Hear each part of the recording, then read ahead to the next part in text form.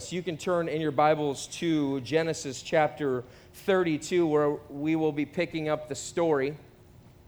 We've been talking about this guy named Jacob and how Jacob was really just kind of a cheater all of his life. He cheated everyone. He was a guy who was really reliant on his own skills and abilities. I told you last week that I didn't finish my sermon last week, so this is really part two. But really where we started off there was I was telling you a story about how in my life I have relied on me for everything that I needed. At an early age, when I was, I think I was 14 when I got my first pickup because I worked hard for it. And I really became this guy who was very prideful in how I was a self-made man and how that went on into ultimately how I went about meeting up with my wife and moving to California for a while because I didn't want to be I didn't want to become something because I was married to somebody. I wanted to become something on my own strength, and so I put off our dating experience for a while by moving to California. And so here I am, this self-reliant guy, and many of us in this room today are people who are self-reliant. Jacob was also a very self-reliant person. He's a person who really relied on his own wits, his own strengths, his own ability to cheat other people in order to get where he wanted to be. Now, you might say, I've never cheated anybody. I'm kind of a nice person. But here's the thing. What you have done, because you are a part of this human existence along with me, all of us grow up and are a part of this world, especially in America, where we are self-reliant. We are people who are focused on self and what we can do. And so the idea of having a relationship with God and relying on Him is so foreign to us. It's absolutely foreign to who we are that we just, the concept of having a relationship with Him and really relying on Him in the way that He wants us to is completely foreign. We can't really get it. And so what we end up having is we have churches full of people who are self-reliant, not God-reliant. We have people who are inside of the context of the local church who know the drill. They know how to serve and sign up for teams. They know how to be a part of community groups and stuff like that. But really, reliance on God isn't really there. It really is just a part of the vernacular, the vocabulary that we use to say that we're reliant on God, to sing worship songs that say that we rely on God. But in reality, it's just not there. That what we're saying, our life is not meeting up with our lips. And so what does it look like to finally get into this position where we rely on God? And what we saw through this is that God kind of gave him a dose of his own medicine. God gave Jacob a dose of his own medicine through his father-in-law Laban, who really began to cheat him and cheated him from the moment that he had really even met his father-in-law, his future father-in-law, I should say. He cheated him over and over again. And so, but God still had his hand on Jacob. What we saw through the story last week is that in spite of the fact that Jacob is kind of a screwed up guy, in spite of the fact that he wasn't really a churchgoer, in spite of the fact that his life was kind of messed up, God was still working in his life. And I got to tell you that when I was reading this and I was studying this, especially for last week, one of the things that really stuck out to me is that in spite of the fact that I'm not reliant on God, God is still in the midst of my life. God is still blessing me in ways that I may not even know about. And so you may be somebody who's come to church here this morning thinking that somehow, like, I need to get right with God so that He can bless me. But that's not the way that it works. God has already blessed you in so many different ways. And the truth is that we need to come to a place where we acknowledge this. And this is what Jacob really began to do. He began to acknowledge that God is the one, God is the blesser, if you will. God is the one who's provided for him his wealth. God is the one who's given him everything that he has. And that's hard for us who are Americans. It's hard for us to acknowledge God is the one who gave me these gifts. The richest country in the world, or in the history of the world. I get to live there. I get to be a part of this society. And God has blessed you. The gifts that you have to do the things that you do, to make the money that you have, did not come from you, did not come from how amazing you are, but how amazing this God is who created you. And so Jacob is beginning to learn and to understand these things. And as a result, what he ends up doing is he hears from God. God says, I want you to leave Laban, and I want you to go back to Bethel. I want you to go back where you came from. And so he's left, and on his way there, what he begins to realize is that he's got to confront real difficulty in his life. And that real difficulty has to do with his broken relationship with his brother. His brother whom he cheated out of his birthright and his blessing in a really horrific way. He really splintered the family. And as a result, he moved away for 20 years. And so here he is, he's on his way back, he's heard from God, he's on his way back, and he's about to see Esau.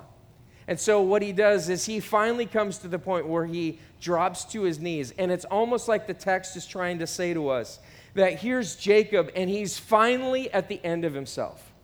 He's no longer relying on his own wits, his abilities to get out of things, but he's finally praying to God, and he's finally saying to God, like, God, would you please help me? Please help me in this circumstance. In fact, I just want to read you a small piece of it as he says, as he says this, O God of my father Abraham, and God of my father Isaac, O Lord, who said to me, return to your country and to your kindred, that I may do good. I'm not worthy of the least of all the deeds of steadfast love and all the faithfulness that you have shown your servant. For with only my staff I crossed this river, the Jordan, and now I've become two camps. Please deliver me from the hand of my brother. And here he is, he's pouring out his heart. He's recognizing God's providence in his life.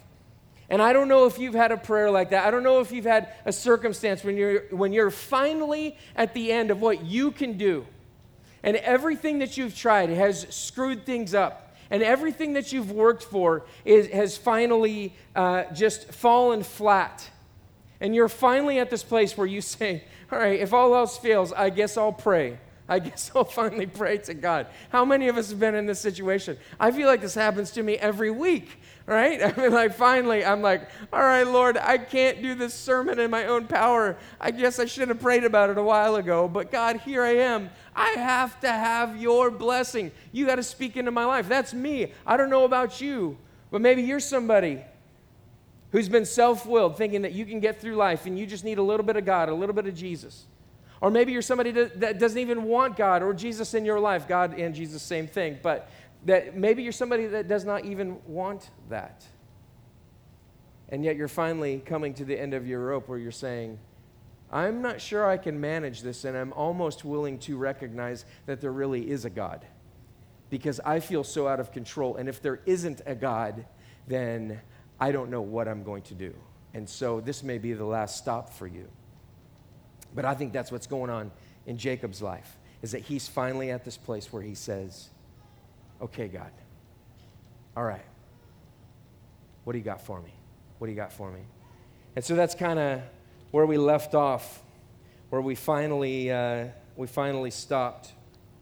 And we pick up this story in verse 22,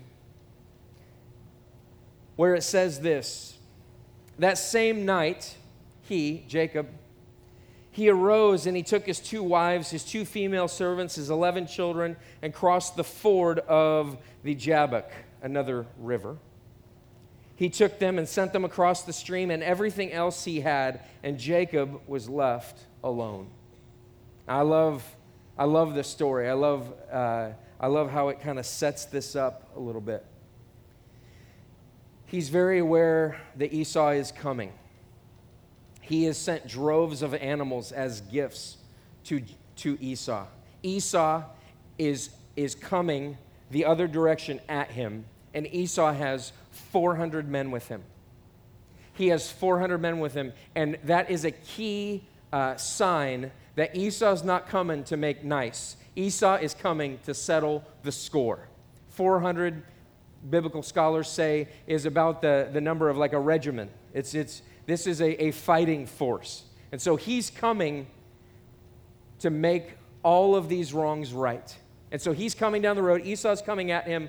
And so Jacob prays, and then he sends his whole family across this river, and all of a sudden he's left alone, which I think in Jacob's life is probably I don't know that I would say it's one of the first times, but it's like the scripture wants to denote to us this idea that this guy's finally by himself. He's finally alone. He's finally in a place where he finally has to be reconciled with some things here. He's prayed to God. He's asked for God's help. And here he is. He's finally alone. He has to think about the ways that he has injured his brother. He has to reconcile himself with his past. And I don't know if you've been in that place, and I don't know if you've kind of come to this conclusion where you're like, man, when I consider the stuff that I've been involved with, when I've considered the sin that I've been a part of, like I just sit, it's too painful, and I just want to go do something else. I got to keep myself busy. I got to keep doing. I got to get into another relationship, even though I completely bombed out the last one. I got to get into another job. I got to have another idea. I got to have another group of friends. I got to keep myself busy with work, whatever it is. But here's Jacob, who's been a self-willed person, who's finally alone. Are you ever alone? Do you ever finally come to this point where you say, okay, it's like this come to Jesus moment where you're like, man, I finally have to deal with my past. Have you dealt with it that way? See, self-willed people have a serious problem with ever being alone, ever truly being alone. How many different distractions could we list right now? Between social media and music and Netflix, between lots of friends, between lots of business opportunities, between new projects, between all kinds of things. How often are we alone? But he's alone, and he's in a great place because something really weird happens next. And a man wrestled with him until the breaking of the day. What? Excuse me? Come again? All right, good. What is it? So Jacob's on a camping trip. He's sitting there by the campfire, and he's just kind of sitting there, and then all of a sudden this guy comes out of the woods, and he's like,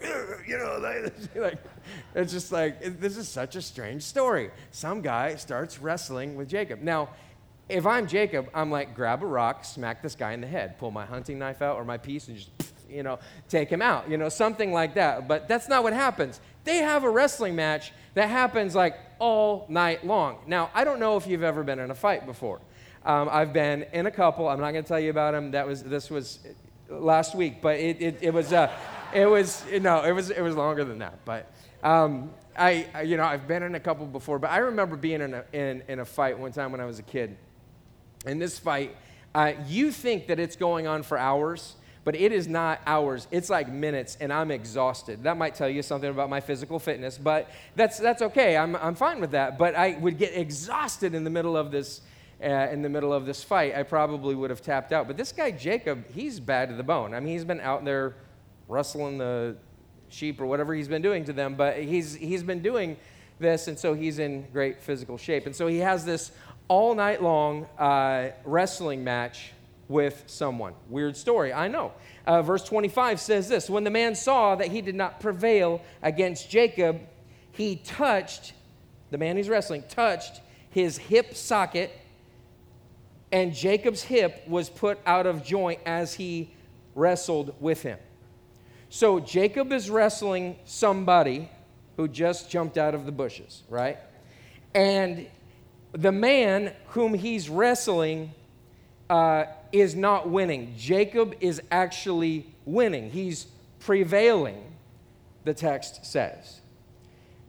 But the guy that he's wrestling, all he has to do is touch his hip socket, which is a really weird place to hurt somebody, but nevertheless, it was the place where this person decided to be like, ha, and put his hands some type of submission hold that I've never heard of, but bam, he touches him.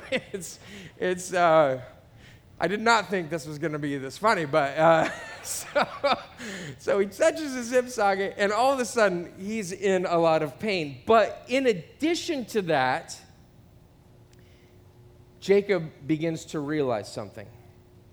This person is accommodating their power to me. They're really actually more powerful than I am. It's like me when I wrestle my kids.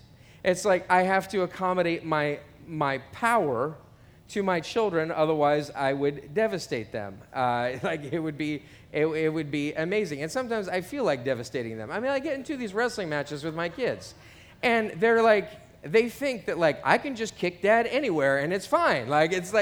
That's not okay, child. I mean, how many times do I have to tell you, you cannot do that? Or two knees. My son, who's 12, my oldest son, both feet in the air, bam, two knees in my stomach, my back, or whatever.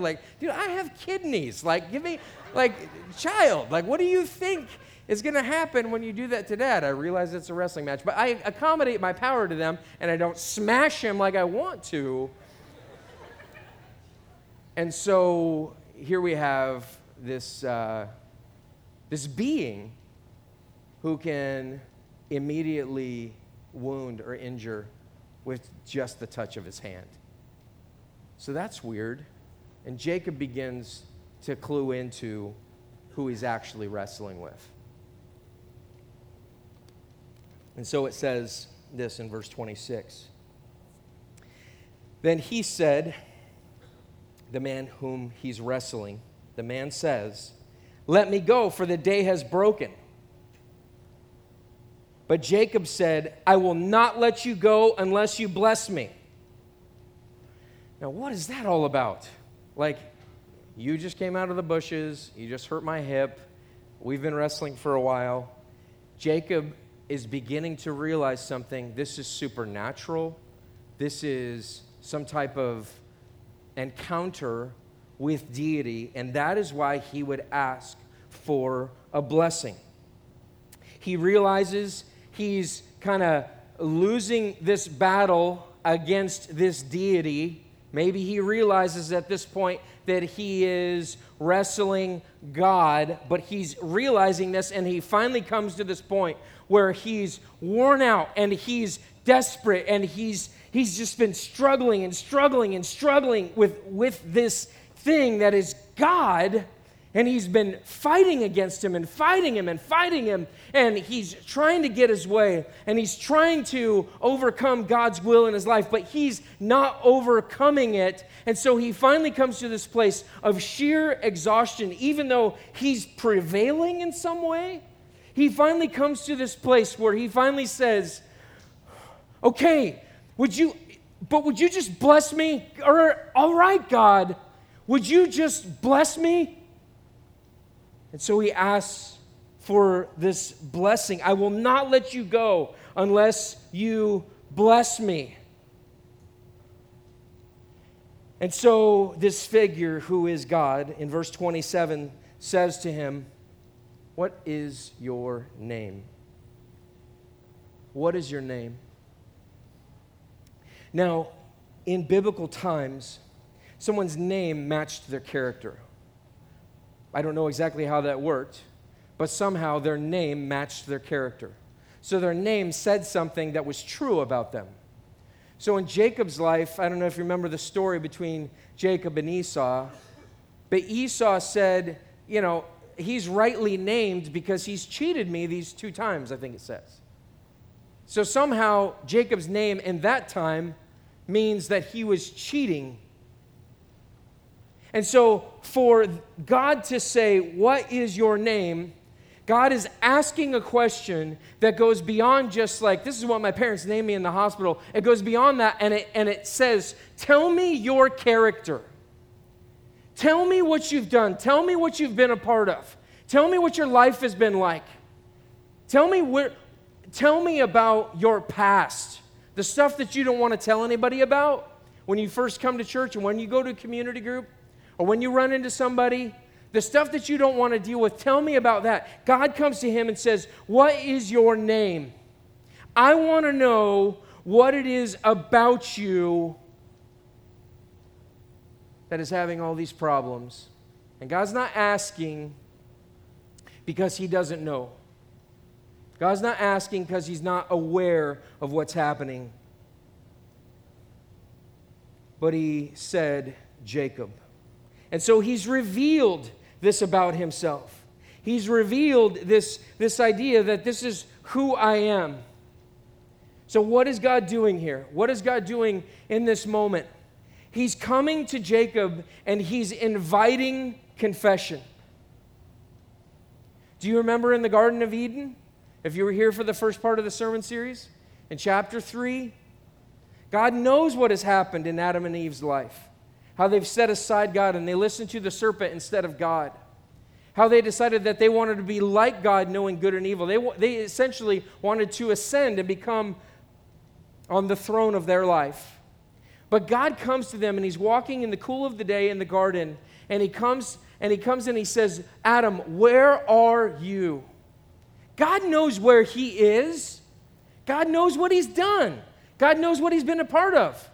But what is God doing? God is inviting confession. I'm inviting you to be open with me, God says to Adam and Eve. And God is saying the same thing to Jacob. I'm inviting you to be open with me and to reveal your life, to reveal your secrets, to be open with who you are. Jesus does something similar in John 4, verse 16. There's the story that's commonly called the woman at the well. It's called the woman of Samaria in my passage here.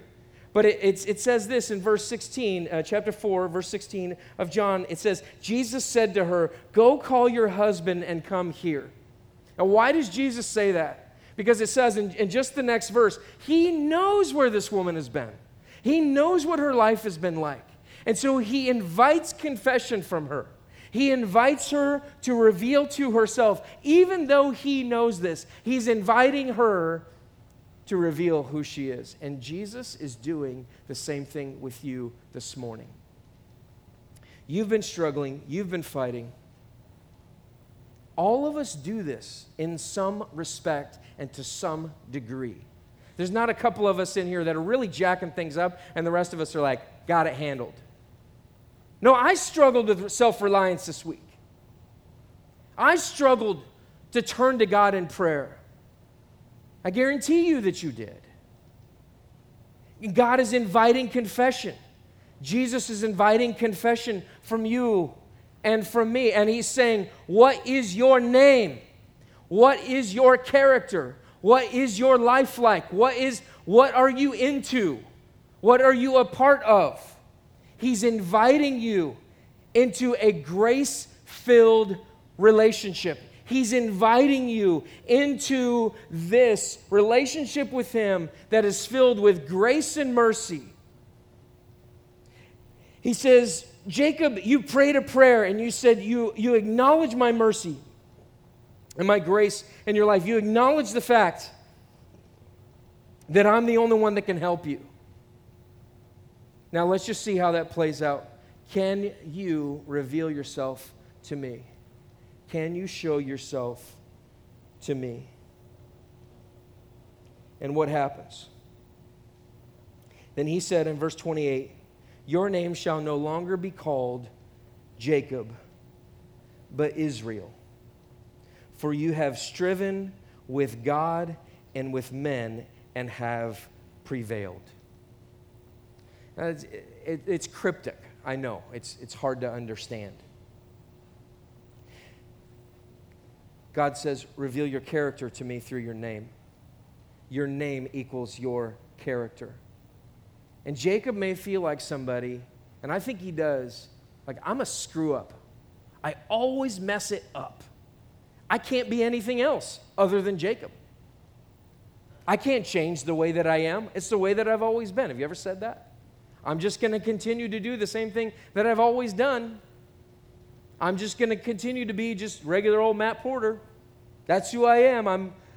Nothing's going to change about me. Jacob could have said that, but God came to him in a moment, and as Jacob reveals who he is, as God invites confession, God says, I got something special for you, and that is, I'm changing your name. I'm changing your name. See, Jacob is the guy who's always struggling and striving against God. But Israel is the guy that God is always struggling for. And that Jacob will begin to struggle with and a part of. See, this name Israel means this. It means it's that you're not alone anymore. Israel means that you're no longer just reliant on self. You are reliant on God. You're looking to God. In fact, in the Old Testament scriptures, when you look at this, see, out of Jacob comes the nation of Israel. And the nation of Israel is referred to by God as Jacob when they're acting like Jacob, when they're disobeying God. It refers to the nation of Israel, and he calls them Jacob. But when they're doing what's right, they're often called Israel. It's because of this, because God is saying, I have changed your nature. I have changed the direction of your fight. You're no longer fighting against me, but I am fighting for you. I'm striving for Israel. I'm here as your protector. I'm the one who's going to provide for you. I'm going to be the one who gives you what you need. You see over and over and over again in the Old Testament, as Israel decides that they're going to take matters into their own hands, that they're going to go fight this battle, and they lose horribly. Why? Because they did it in their own power. You see this over and over and over again. See, the name of Israel is an act of blessing that God has on Jacob's life. And God has a blessing for you in and through Israel as well. It's Jesus. Jesus comes from Israel. And what do we get from Israel? What do we get from this relationship with Jesus? We get a new nature. We get a new calling on our life. We get a new direction. I love what Kent Hughes says about this commentator. Listen to this really carefully. He says, how blessed we are when we yield to God at the beginning of God's call, the way Abraham and Joseph did. See, some people, they hear God's call, life changes, they're reliant on God, and in some respect, I don't think they're perfect, but in some respect, they've just directed their life towards God, they hear from God, they follow Him, and somehow they're compliant. But he goes on to say this, we struggle independently of the God whom we believe and love. We want to be a part of His plan, but alas, we make our own plans, and we never truly succeed. Then a crisis comes through which He lays His hand upon us. Life becomes dislocated or out of joint. And we have an appalling sense of our own incompetence and weakness. That is the great hour, the hour of grace. He may be saying to you, clever, astute, capable as you are, you have believed in me, but you have always manipulated your own life and made your own arrangements. My child, what is your name? I still love that. I've read it 1,000 times this week.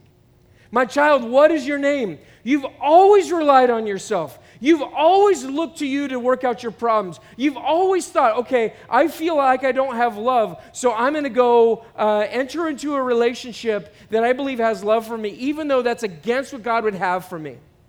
It's through premarital sex. It's through shacking up before you get married. It happens in that way all the time. It comes in the ways that sometimes single people go and have a relationship with someone who does not have a relationship with God. It's saying, I'm reliant on self. And then you get into that marriage and you find that you are lonely, like you've never experienced before. And it's because of this, you've been striving against God. You've been working against Him. And God is coming to you today and He's saying, my child, what is your name? You've been struggling long enough. Won't you finally ask for my blessing? Won't you finally ask? And the grace that comes from this. Look at what he says here. That is the hour of grace. Men and women, this is the hour of grace. And what is that hour? What is the hour of grace? Then Jacob asked him, please tell me your name. But he said, why is it that you ask my name? And there he blessed him. So Jacob called the name of the place Peniel, saying, "For I have seen God face to face, and yet my life has been delivered." So Jacob finally realizes fully that this is God. And what he's realizing is what Exodus 33:20 says, "You cannot see my face, for man shall not see my face and live." And Jacob realizes, I've had a face-to-face encounter with God, and God has changed me. And he's changed Jacob in two significant ways. What are those ways? The sun rose, verse 31, upon him as he passed Penuel, limping because of his hip. Therefore, to this day, the people of Israel do not eat the sinew of the thigh that is on the hip socket, because he touched the socket of Jacob's hip on the sinew of the thigh. Jacob walks away from an encounter with God with a limp, but he also walks away with a new name. Why is that significant? You guys, I don't think that we really are following God until we start walking with a limp.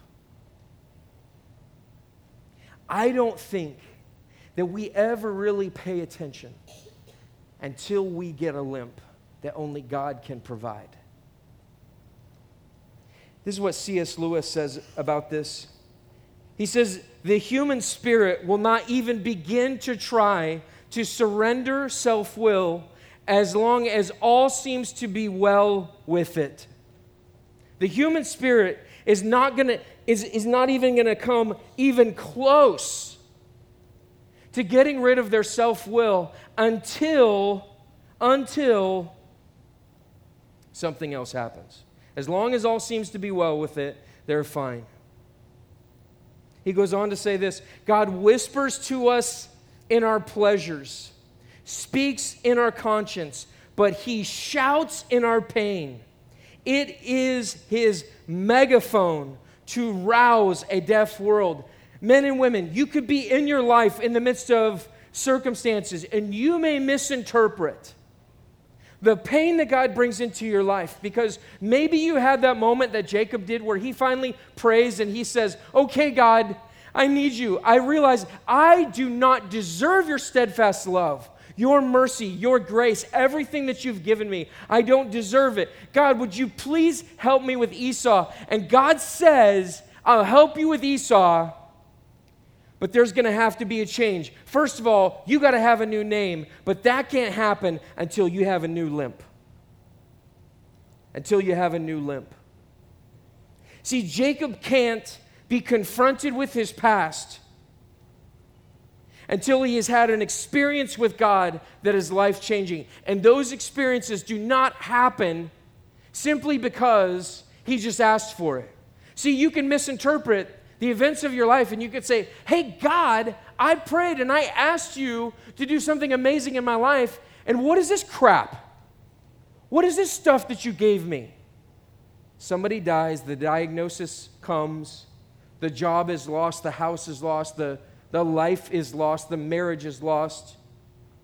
Something happens. You prayed to God and you asked him to change you, and God is faithful in that prayer, and the way that he answers is often through giving us a limp.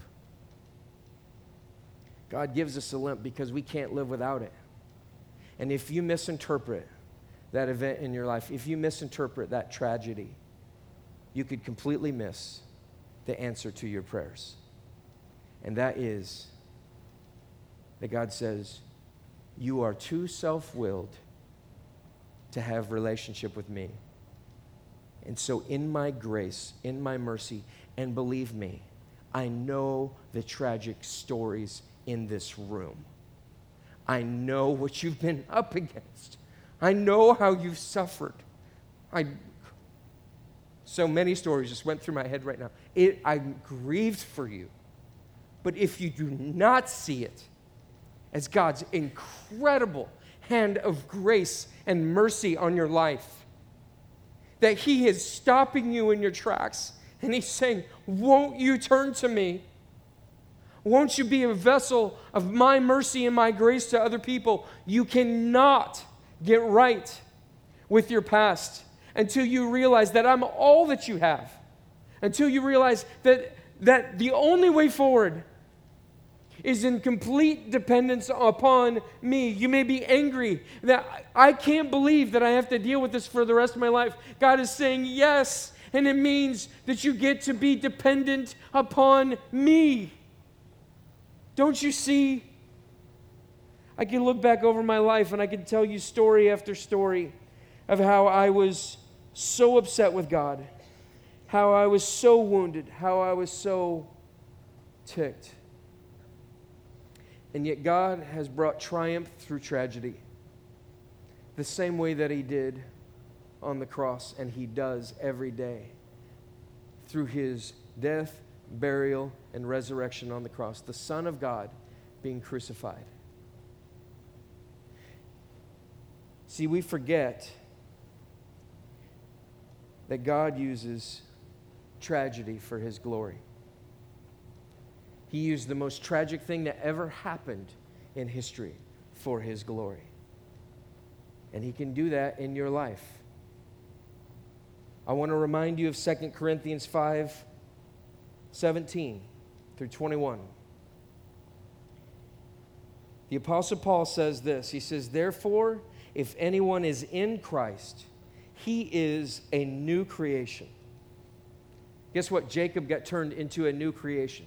He still acts like Jacob, but God said, this is your new nature. Now live according to that new name that I gave you. You're no longer Jacob. The old has passed away. Behold, the new has come. This is us in Christ. Jesus went to the cross, and it's proof that God uses tragedy for His glory. He uses tragedy for great gain. He says, all this is from God, who through Christ reconciled us to Himself and gave us the ministry of reconciliation. Don't you see this? Don't you see? This is from God. Because God reconciles us to Him through Jesus, now we've become instruments of reconciliation. And we don't even have time to get into the next passage. But what happens is this. God changes the heart of Esau. And Jacob and Esau meet together and they cry on one another's shoulders. That could not have happened without God first meeting with Jacob and changing his nature and bringing about this. Jacob was able to be reconciled to his brother because he was reconciled with God. When you reconcile with God, you get to reconcile with other people. You have broken relationships. I can't promise you that everything will be healed and right and good, but I can tell you that the probability is there. As your nature is changed and you're reconciled to God, you become an instrument of reconciliation. That is in Christ. God was reconciling the world to Himself, not counting their trespasses against them, and entrusting to us the message of reconciliation. Therefore, we are ambassadors for Christ, God making His appeal through us. We implore you on behalf of Christ, be reconciled to God. For our sake, He made Him to be sin who knew no sin, so that in Him we might become the righteousness of God. Are you sitting here this morning and you're saying, I don't have righteousness? Jesus has righteousness for you. He proves it on the cross. He went to the cross for that sin. What is your name? This is the hour of grace. This is the moment. This is the time. Jesus went to the cross, not for some future date, but for right now. Now is the time of salvation. Now is the moment that you should turn to Jesus. Now is the moment that you should say yes to God and answer Him back. This is who I am. This is where I've been. This is what I've done. This is how long it's been going on. And God says, you're in luck. Because I've got a blessing that's going to bless you forever. And that is Jesus.